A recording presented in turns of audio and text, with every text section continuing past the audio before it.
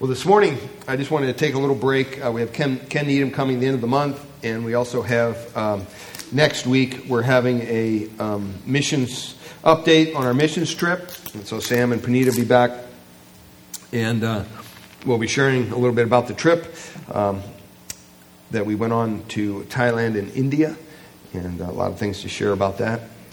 But for the next several weeks, we're going to be taking kind of a shot at this series called The Five Solas of the Reformation. And last year, you remember, after the first year, we started a little series called Make Your Mark. We covered some basic things. And I've never taught on these before. I've taught on the scriptures that surround these. But I just wanted to use it as a foundation as we start the new year, just as a reminder of what our church is all about. Just a couple verses. You have the references there, but we'll be looking at those in a little bit. But the one thing that I think that we can ask ourselves as a church is, what kind of church is this? What do we stand for? We could say, well, we're 69 years old as a church. We're non-denominational. We have various ministries, support various missionaries. We've had several pastors. I think, if I count right, I'm the 12th pastor here since Grace Bible's inception in 1948. I found this, some of you may have read this before, but it's 40 years. And Bill Stone, who actually owned the house that we live in today, wrote this little poem called 40 Years. And this was on the 40th anniversary of Grace Bible Church. And it says this: "'Twas 40 years ago today that we started on our way to become in word and deed a present help in time of need. Although in numbers we're not great, I trust in faithfulness we rate. And on to Jesus give our all, and answer when we hear him call. He poureth out from heaven above the fullness of his grace and love. He knows our need and freely gives the strength we need to help us live." And on May 9th, 1948, Grace Bible Church was started with 53 members. And it's an interesting history. If you ever want to look at that little booklet, it has a lot of information in there on how they got this property by faith, and how they built the fellowship hall first, and then the education wing, and then in 1970, I think it was, this building here was completed. But I say all that to say this: all the history gone behind this church, and even in this little booklet, I wanted to read this for you because it gives us some of the names that they were considering. If I can find it here. Some of the names that they were considering as a church when they first started off. And I thought, wow, a lot of these were pretty good names. And let's see here. Okay. So the names that the group brought forth, the founding members, were this: the Christian Gathering. That was pretty progressive for that time. Emmanuel Baptist Church, Grace Bible Church, Independent Baptist Church, Emmanuel Bible Church, Emmanuel Chapel. Names with Christ were Independent Bible Church, Liberty Bible Church, Berean Bible Church, Free Bible Church, Faith Bible Church, Gospel Light Church, Victory Bible Church, Redwood Bible Church, Peninsula Bible Church, and Redwood City Bible Church. Quite a selection there. I'm glad they got Grace Bible Church. That kind of tells us who we are as a church. And the one thing that they founded this church on was clearly the Word of God, upholding the Word of God, teaching through the Word of God. And One of the things that we need to be reminded of, and just a little bit of introduction here and background on our message this morning, you have your notes there. But there was a man named Martin Luther. And he lived from November 10th, 1483 to February 18th, 1546. The Protestant movement as we know it began on October 31st, 1517. And it was started by this obscure Catholic monk named Martin Luther. And he took his 95 Theses and he nailed it to the door of the church, of the Castle Church in Wittenberg, Germany. I'm sure he had no idea what his actions were about to do throughout history. He hoped to spark debate about the church's practices, the Catholic Church's practices that he considered corrupt. And instead, he basically ignited a revolution that the flame still burns bright to this day. From all the way back there at that church door in Wittenberg, Protestants stand in opposition to error because of all that Martin Luther said and did. And the word itself, Protestant, comes from the word protest. They were protesting what the church was teaching its people back then. They had gotten away from the Word of God. They have gotten away from anything biblical, really. And they started to teach errant doctrine. And unfortunately, it led them down the wrong path. And so, this morning, we want to begin you can mute those drums. We got a ghost drummer back there. Unless Ken's doing it remotely or something, I don't know. But we want to start this series just to kind of give us a little background on our Protestant heritage. And coming out of the Catholic Church myself, being saved out of that when I was 19, it really means a lot to me what these men did in the Reformation. And so we have basically 5 pillars of the Reformation, 5 solas that they laid out. Sola Scriptura, the Bible alone.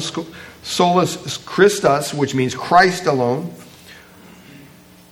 Sola Gratia means grace alone. Sola Fide, faith alone. And then glory of God above all was the 5th one. And this revolution took place because one man decided, you know what? What's going on here is not right. They were taking advantage of the people. They were corrupt financially. They were corrupt when it came to what the Word of God said. And basically, unfortunately, it was all about the mighty dollar. And a lot of people don't realize this, but priests originally were able to marry. They had families.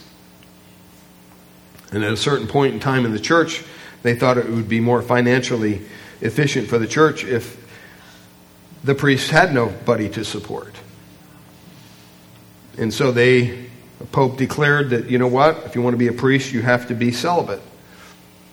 And so they put all these children of the priests and their wives out. Put them right out on the street. And they thought, you know what, this will help this person focus more on their calling and all this stuff. But it really had to do with the money of supporting a family. A lot of people don't realize that. And then it was after that time that the church declared that now you have to call these priests that just disowned their families father. Kind of ironic, isn't it?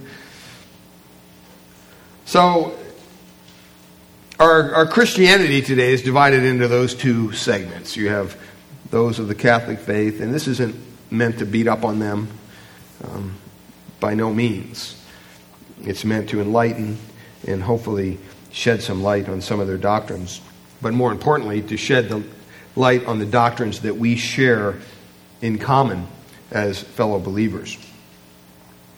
And so when you look at those 5 solas there, the first one we want to look at basically is the idea that sola scriptura, the idea that the Bible and the Bible only is the basis of our faith.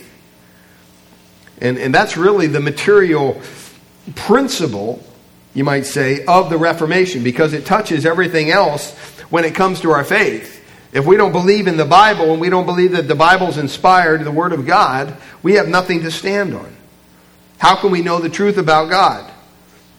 When churches can't agree, where do we go? Or when the church is wrong, or the priest is wrong, or the pastor is wrong, how do we know he's wrong? Well, the Reformations came up with this idea of sola scriptura, the idea that we go to the Bible because it stands supreme above all other books, all other opinions, because it alone is pure and undiluted, the Word of God. And so as we look at this doctrine, I want to read just a segment out of a confession of faith. It's called the Belgic Confession of Faith. It says, "We believe that the Holy Scriptures fully contain the will of God, and that whatsoever man ought to believe unto salvation is sufficiently taught therein. Neither may we consider any writings of men, however holy these men may have been, or of equal value with those divine Scriptures, nor ought we to consider custom, or the great multitude, or antiquity, or succession of times and persons, or councils, decrees, or statutes, as of equal value with the truth of God. Therefore we reject with all of our hearts whatsoever does not agree with this infallible rule." I mean, that's pretty clear. I mean, the phrase there when it says of equal value. See, sola scriptura does not mean that we reject church history. It doesn't mean that we reject tradition. It doesn't mean that we reject councils or commentaries or even opinions of learned scholars.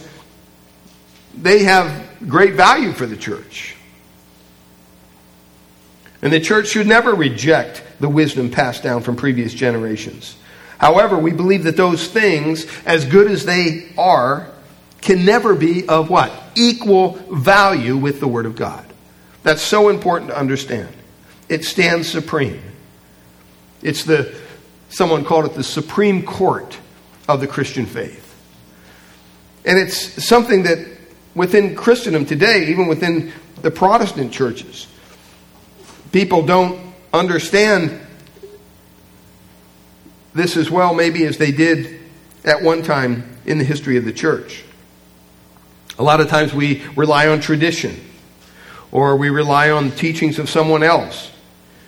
A lot of times we go to a book that somebody wrote and say, well, this is what they say. A lot of times as believers, I hear believers say this all the time. Well, I feel this. I feel that.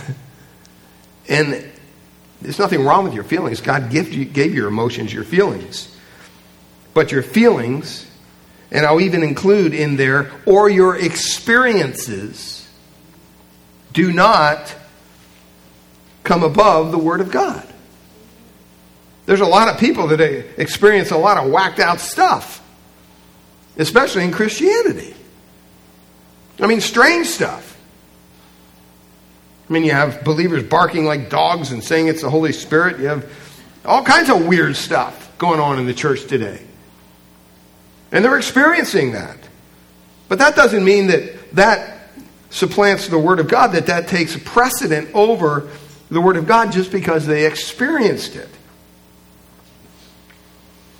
There's a statement from the Chicago Statement on Biblical Inerrancy in 1978. And the first part of this had to deal with this sola scriptura. It says this in Article 1. We affirm that the Holy Scriptures are to be received as the authoritative Word of God. We deny that the Scriptures receive their authority from the church. Tradition or any other human source. In other words, the Bible isn't the Bible because we say it's the Bible. The Word of God is the Word of God because it's the Word of God. Whether we believe that or not is really irrelevant. The second article says this: we affirm that the Scriptures are the supreme written norm by which God binds the conscience, and that the authority of the church is subordinate to that of the Scriptures. We deny that church creeds, councils, and declarations have authority greater than or equal to the authority of the Bible. And so when you stop and you think about that, what do we believe about the Bible? Well, we believe basically in three words when it comes to the inspiration of Scripture. We say it is the verbal plenary inspiration of Scripture. If someone asks, what do you believe about the Bible? I believe in the verbal plenary inspiration of Scripture. Well, what does that mean? Well, let's start with the last word first, inspiration. Inspiration means that the text of Scripture was breathed out by God Himself. And then it was written down by men using their own gifts, their own words, and their own styles. So they weren't robots. That's why when you read through the Gospels, they're all written by different men. So one story may be told a little different than another. Why? Well, it's simple. Matthew was a tax collector. He was a financial guy. Luke was a doctor. Okay, he had different forms of makeup in their personality. If I came to you and asked you to tell me a story, and you told me a story, and then I went to somebody else with a totally different personality, tell me the same story, they'd probably tell them a little different. The story would be the same, but it would be told a little different. And so we need to be, I think, reminded of the fact that God's Word is God's Word, that we don't need to apologize for that. It sounds closed-minded, it sounds narrow, but I'm thankful for that. I'm thankful that we don't just have an open field to play in when it comes to theology, just to go do whatever we want to do, or teach whatever we want to teach.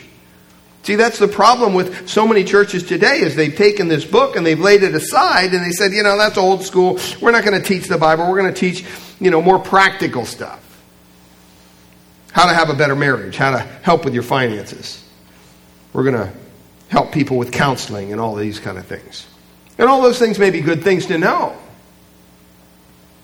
But if you don't believe that as you teach through the Word of God, you're going to be covering those subjects, because either this book is sufficient for our Christian life or it's not. And if it's not, then we better go figure out what else we should teach from. And that's really what the church has done. It amazes me what churches are teaching on Sunday mornings. I don't get out a lot, but I go on a lot of websites. And sometimes it's just they're teaching somebody's book that they wrote. Literally, the whole book, the whole church is buying these books and they're literally going through it chapter by chapter. Almost like it's Scripture. Now, the book itself is not maybe a bad book, but you can see the danger in taking one man's opinion of the Word of God and teaching that versus actually going to the text of Scripture and seeing what the Word of God has to say about any one subject. So, be patient with me, but I just want to introduce this subject today. But I want to look at a couple scriptures now, because that's exactly what we want to do. I don't want to just get up here and bloviate on the Word of God and why we think it's the Word of God. Let's look at what the Word of God says about the Word of God. Amen? So look at Psalm 119. Psalm 119, and you can go through Psalm 119 all day long about the Word of God, but we don't have time to do that. So I just picked out basically one verse here out of Psalm 119, and look at verse 89. You should have the references there, I think, in your outline somewhere.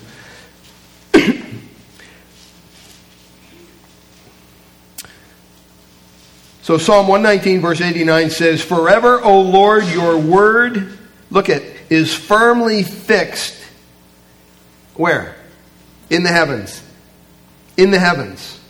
It stands firm in the heavens. That means it's unshakable. That it's eternal. That it doesn't change. It isn't subject to our interpretation. That's the other thing that people misunderstand quite a bit. When you explain a certain scripture to them, they'll say, well, that's your interpretation. No, that's not my interpretation. The proper hermeneutic is to understand that there's only one interpretation of Scripture, of any Scripture. There may be many applications, but there's only one interpretation. Well, what is that interpretation? The interpretation of what the writer, when he wrote it, intended it to mean. Well, how do you find that out? You got to go to the context. You got to read before, you got to read after, you got to figure out who's writing it, when they're writing it, what's going on. We got to stop this willy-nilly playing games with the Word of God and just opening it up and say, okay, what's this say? That's not how you study, that's not how you read the Bible. Because why? Because it is eternal and it stands fixed in the heavens for all eternity. Turn over to Psalm 138, just a couple pages to your right. And you can go through the Psalms and find verse after verse after verse. We just don't have time this morning to cover all of them. Psalm 138, look at let's start in verse 1. He says, I give you thanks, O Lord, with my whole heart. Before the gods, I sing your praise, little g. I bow down before your holy temple and give thanks to your name for your steadfast love and your faithfulness. For you have exalted above all things. Look at what God has exalted above all things, beloved. What does he say? You have exalted what? Your name and what? Your word. So I think as a church we need to be all about understanding that, first of all, this is the Word of God. And secondly, we need to be all about studying the Word of God. Because God says, I put that above everything else. It's my name and my word, and that's it. And that's a good way to start the new year. Where does God's name, where does God's word fit in your life? Where does it fit in your priorities? Are you doing things just for your name, for your sake?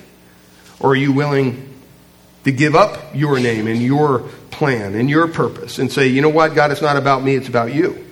I'm going to honor you above all else come 2017. And I'm going to make time to study your word because you put a priority on it. Over in the Gospel of Matthew, Matthew 24, our Lord himself speaks so highly of the Word of God, being his own word. He says in Matthew 24, verse 35,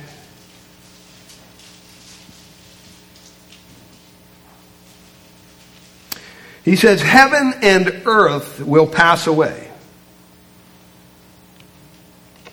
Makes that statement. Tell that to the green crowd. Heaven and earth will pass away. It's going to happen. It's not going to happen because we're abusing the environment. It's just going to happen. One day, God is going to yield control back to the environment and just say, you know what, I'm going to let go. Christ himself is holding everything together right now. That's why things aren't just flying apart. That's why matter holds together. One day, Jesus Christ is going to say, you know what, now's the time, bye. And everything's just going to blow up. And so he says that it will pass away. Not maybe, not possibly, not only if you don't cut down the trees and drive electric cars, then, it's not going to happen. No, it's going to pass away. And not only is heaven and earth going to pass away, but please understand, we're all going to pass away one day.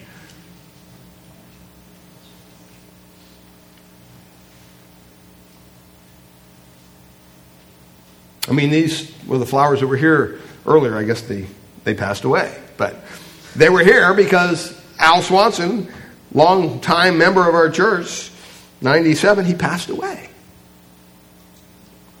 But he knew the Lord. He was ready to go. He's in a lot better shape than we are now. He's home with his Lord and Savior. And I just say that because sometimes we think that we're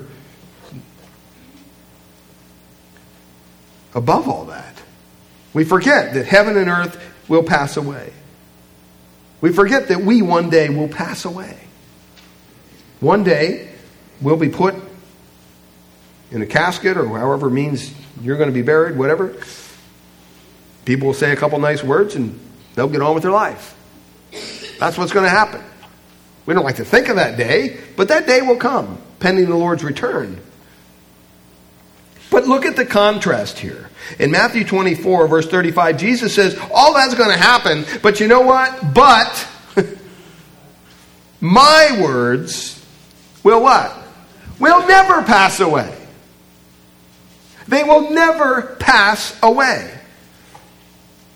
Total contrast to everything going on around us. Total contrast to everything that holds our attention day in and day out. Total contrast to everything that pushes us to prioritize everything above the church, everything above the Word of God, everything above glorifying God's name with our lives. That's all going to pass away. But God says, my words, Jesus says, my words will never, ever pass away. They're eternal.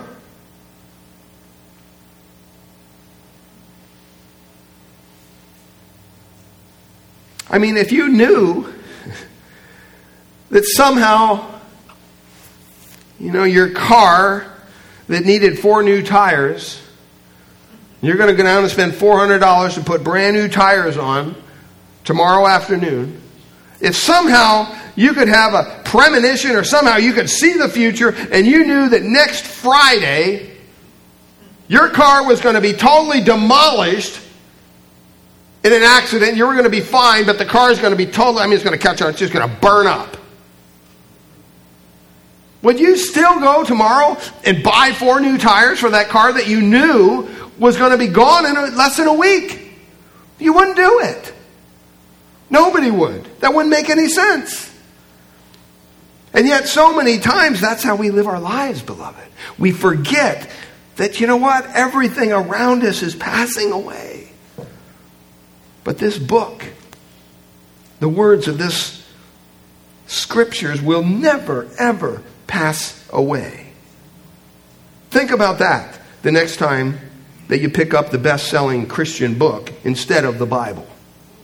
Because you know what? That book's going to burn up. I'm not saying they're not good. It's not good to read. It's great to use other resources. But you know what? If the other resources take precedent over your time with God and His Word that will never pass away, you got a little bit of a problem. Well, John chapter 10, verse 35 says this. John chapter 10. John 10, verse 35. And these are all from the Lord here.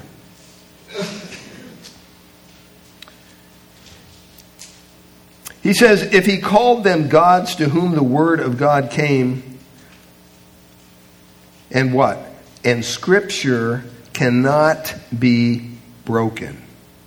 The Scriptures cannot be broken. The Scriptures will be right every day of the week. Man's opinion will be wrong. Church tradition will be wrong. Your feelings will be wrong. Your experiences will be wrong. But the Word of God, the Scriptures, it says, cannot be broken. And it's so important that we realize that. This is Jesus Christ saying this of the Word of God. That it cannot be broken. Over in John 17, John also says, in verse 17, he just gets done saying that the disciples, they're not of the world, just as I am not of the world, all this. And in verse 17, he says, sanctify them or make them holy, set them apart in what? In truth. I mean, hopefully you understand what that means. It means to be set apart in what is right, not in what is wrong. I mean, you don't want to be set apart in error, right? That wouldn't make any sense. Yeah, I'm just going to make a really diligent effort this year to just be wrong most of the time. That's my goal. You'd say, you're nuts. You've lost your mind. Why would anybody want something like that? But he says here in verse 17, sanctify them or set them apart, who? Believers, the disciples, in the truth. Well, the truth is relative, right? Who's to say what the truth is, Jesus? Well, he answered the question that they were asking. Your word is what? Your word is truth. This is truth. And it's funny how the church and even theologians today debate on, well, is this part true? Is it? Look, either it means what it says or it doesn't. It's not rocket science. And this is what confuses me sometimes with people, well-meaning people. I think they maybe study too much or something. I read a verse and I'll say, well, that was pretty simple to me. It kind of says what it says. And then they go on and bloviate about, well, this word, and they say all this stuff. And they talk in terms that they have to explain to you. I hate that when people do that. They'll answer your question, and they'll say a certain word, and then they'll say, well, by that I mean this. Some big word, and then they got to explain the word. I say, you know what, just put the cookies on the bottom shelf. I'm just a simple guy. Just you don't have to tell me the big word. Just tell me what the big word means. I'm good with that. You're not have to impress me. It's just kind of silly sometimes. But Jesus says here, your word is truth. What does that mean? That means it's not error. That means it's not error. It's true. If you knew something was totally true and never erroneous, wouldn't you make that resource a priority in your life?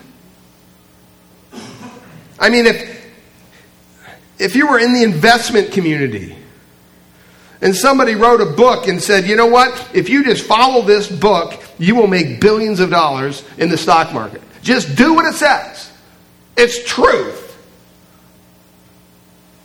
People pick up the book, they do what it says, they make billions of dollars. You see the track record.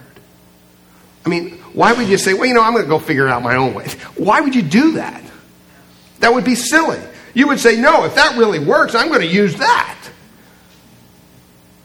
And the lives in this room today are testimony, beloved, that this book works, that Christ works. You don't need anything else. That Christ, His Word, is totally sufficient to make you who God wants you to be. You don't need to go search the Christian bookshelves for some other book.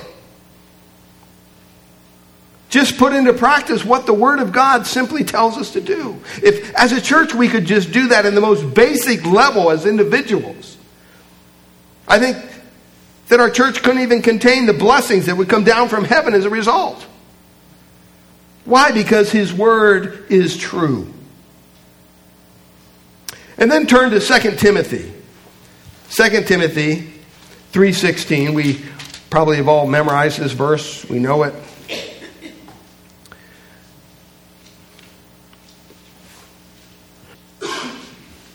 We looked at the Gospels. We looked at the Old Testament. We looked at now the writings of Paul to Timothy, young pastor. And he wants them to understand the importance of the Word of God. Look all the way back at verse 10.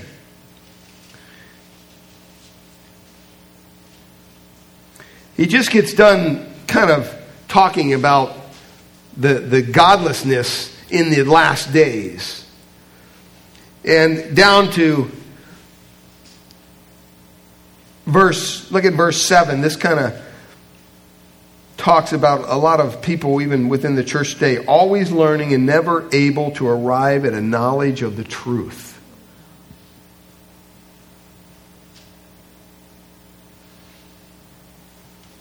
It says, verse 9, of Jannes and Jambres who oppose Moses. They're not going to get very far because their folly is going to be made plain to all. And then he says this, contrast, you, Timothy, however, you have what? Have followed my teaching, my conduct, my aim in life, my faith, my patience, my love, my steadfastness, my persecutions and sufferings that happened to me at Antioch, Iconium, and Lystra, which persecutions I endured. Yet from them all the Lord rescued me. Verse 12, indeed, all who desire to live a godly life in Christ Jesus will be persecuted. Use that in your evangelism presentation the next time you give it. You want to come to Christ? You want to give up your life? You want to follow Jesus Christ? We'll get ready, because you're going to be persecuted. To some degree, you're going to be persecuted. That's what it says. And some Christians say, well, I'm not really being persecuted. Then maybe you don't meet the terms of that verse, because notice what that verse says. All who desire to what? Live a worldly life? Live a godly life. If you're going to live a godly life in a worldly world, you're going to be persecuted, beloved, to some degree. Verse 13, while evil people and impostors will go on from bad to worse. There's no revival coming here, beloved. It's going to get worse. Deceiving and being deceived. Verse 14, but as for you, Timothy, continue in what you have learned. Continue in what you have firmly believed, knowing from whom you learned it. Verse 15, and how from childhood you have been acquainted with the sacred writings, the holy writings, the writings of God, which are able, look, to make you wise for salvation through faith in Christ Jesus. You don't need a track. Not that tracks are bad, but you don't need a track to share the gospel with someone. Take them to the Word of God. Why don't we do that? This is the only true book we have. Take them to the Word of God. Allow God's Word to penetrate their hearts and their minds. And watch it make them wise for salvation. And then verse 16, finally, the verse that we wanted to read in the first part. All Scripture is breathed out by God. It has its origin with God. It's not a book that some men sat down one day and said, hey, let's write a religious book.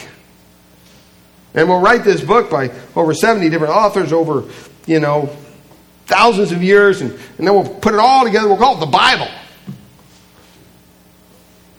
Wouldn't happen that way. It didn't happen that way. God breathed out His Word.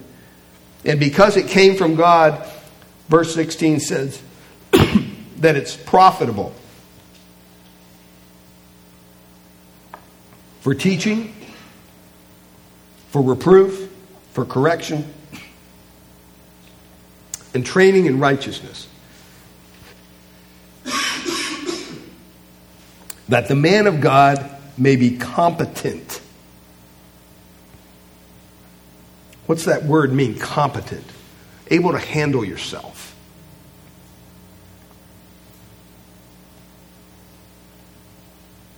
It's embarrassing when people are not competent.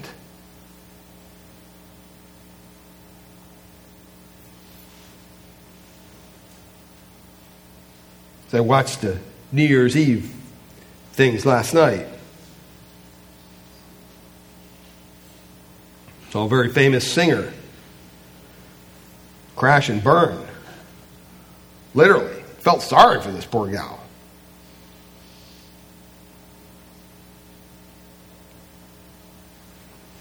We don't want to do that. That the man of God or the woman of God may be competent, equipped for every good work. In other words, it's the Word of God that's going to equip you for everything in life. If it's good. Footnote, you shouldn't be equipping yourself for bad stuff. Okay, that would not be a good idea, especially as a believer. You want to be competent. You want to be equipped for good works. So when you stop and you think about what these verses mean, that the Word of God is far and above all else, that it's in Scripture and Scripture alone that we put our trust. There in your outline you have 7 crucial implications. What does this mean in practical terms, quickly? First of all, the Bible is the objective Word of God. By objective, I simply mean that the Bible is in itself the Word of God. Without regard to how people feel about it or believe it or receive it, it's irrelevant. The Bible is the Word of God whether you read it or not. The Bible is the Word of God whether you believe it or not. See, the Bible is the Word of God even if you obey it or not. And that's why we don't have to argue with people and prove the Bible to be true.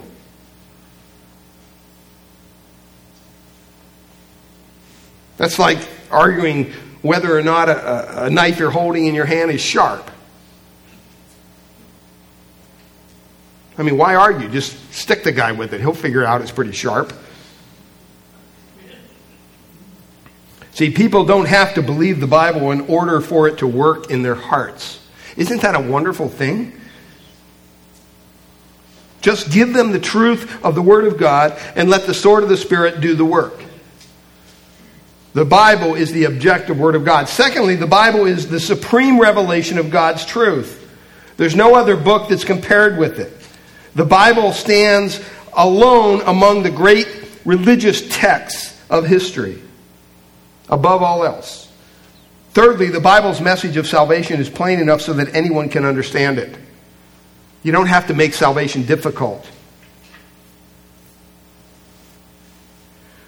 The Reformers called this a perspicuity of Scripture.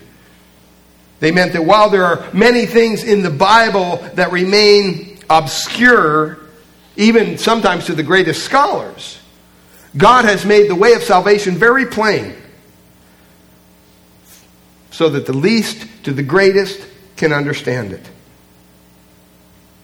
Fourth implication here is no creed or counsel or word from any pope or priest or pastor, nor any private prophecy or supposed word from God, nor any vision or dream or modern day revelation can overturn, add to, or subtract from the truth of the Bible. The Bible is the only reliable and infallible expression of God's truth. It's very important because we live in a day and age where everybody's getting prophecies from God. Individuals are claiming experiences here and there. Well, what does the Bible say about that? Fifthly, the Scripture judges the church. The church does not judge the Scripture.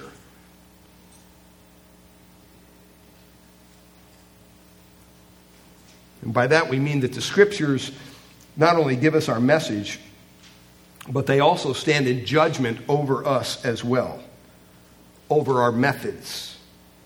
We must do God's work in God's way, as revealed in the Word of God. And then sixthly, since the Bible is the supreme revelation of God's truth, our supreme duty as Christians is simply this: to know the Bible, to believe the Bible, to preach the Bible, to obey the Bible. We're to be Bible Christians first, last, and always. Hence our name, Grace Bible Church. Seventh, the meekest Christian who stands on the truth of God's Word has more wisdom than the so-called wise men of our age. Psalm 119, verse 99 says, I have more insight than all of my teachers, for I meditate on your statutes. You want wisdom? Get into the book. Allow God's Word to speak to you on a daily basis. Allow the Holy Spirit to use it, to mold you, to fashion you, to make you more into the image of Christ each and every day. Doesn't mean we don't need teachers, we don't need books and other things, but have the Bible as the priority. Kids used to sing in Sunday school class, the B-I-B-L-E. Yes, that's the book for me. I stand alone on the Word of God, the B-I-B-L-E. I think we need to get back to that as even adults. When you say, I stand alone on the Word of God, you're declaring that scripture from the Reformation, sola scriptura. I mean, the conclusion is simply this: what the Bible says, God says. And the Bible is the supreme court from which there is no appeal. And there's many implications for our Christian faith, whether you're looking at history and tradition or moral issues. When you stop and think of the moral decay in our society, why is that? It's simply because the Word of God has been put on the shelf. Whether it's the sanctity of marriage or the sanctity of life, the Word of God doesn't matter to most people in our society. It's not a debate about sex or gender or orientation. It's not even a debate about domestic partnership. It goes all the way back to the Garden of Eden, when the question that the serpent asked Eve was simply this: has God indeed spoken? Well, the answer is yes, He has. And as we pointed out, His Word lasts for all eternity. Father, we thank You for our time this morning as we begin this new year. And what a wonderful year it will be if we only put Your Word and You above all else in our lives. That we can somehow set aside the busyness of our daily lives and focus on You and You alone. It doesn't mean that we have to stop living, but it's just a matter of priority. It's just a matter of allowing this new year to begin with things in their right priority. And Lord, You say that You'll bless us if we'll put You first in all these things. Put Your Word first in all these things.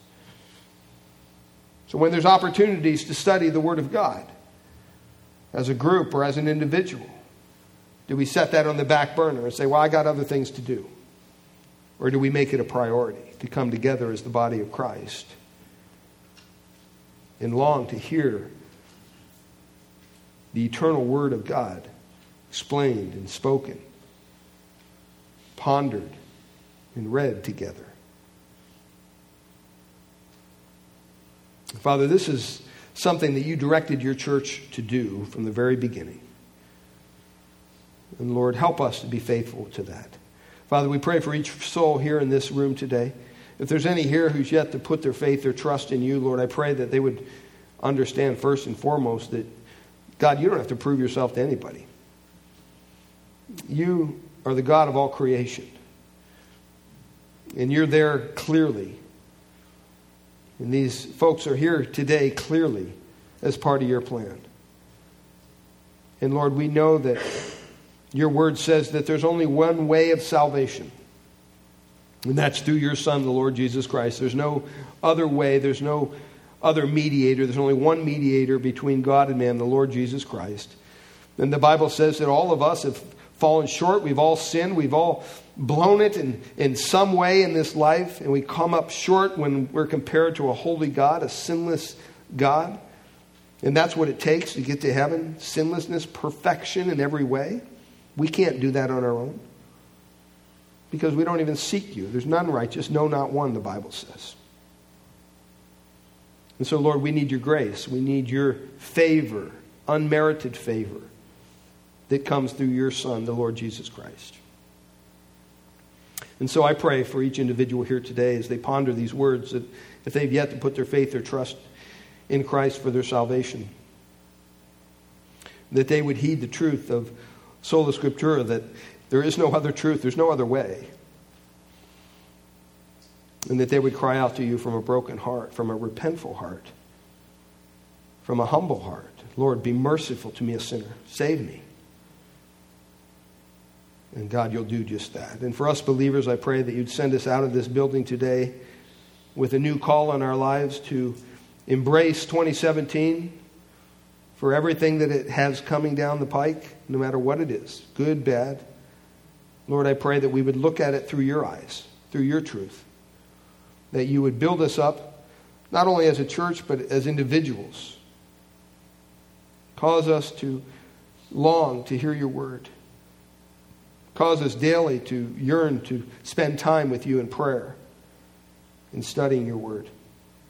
And Father, that we would reap the blessings of heaven as a result. We thank you. We pray you bless our communion time together this morning. In Jesus' name, amen.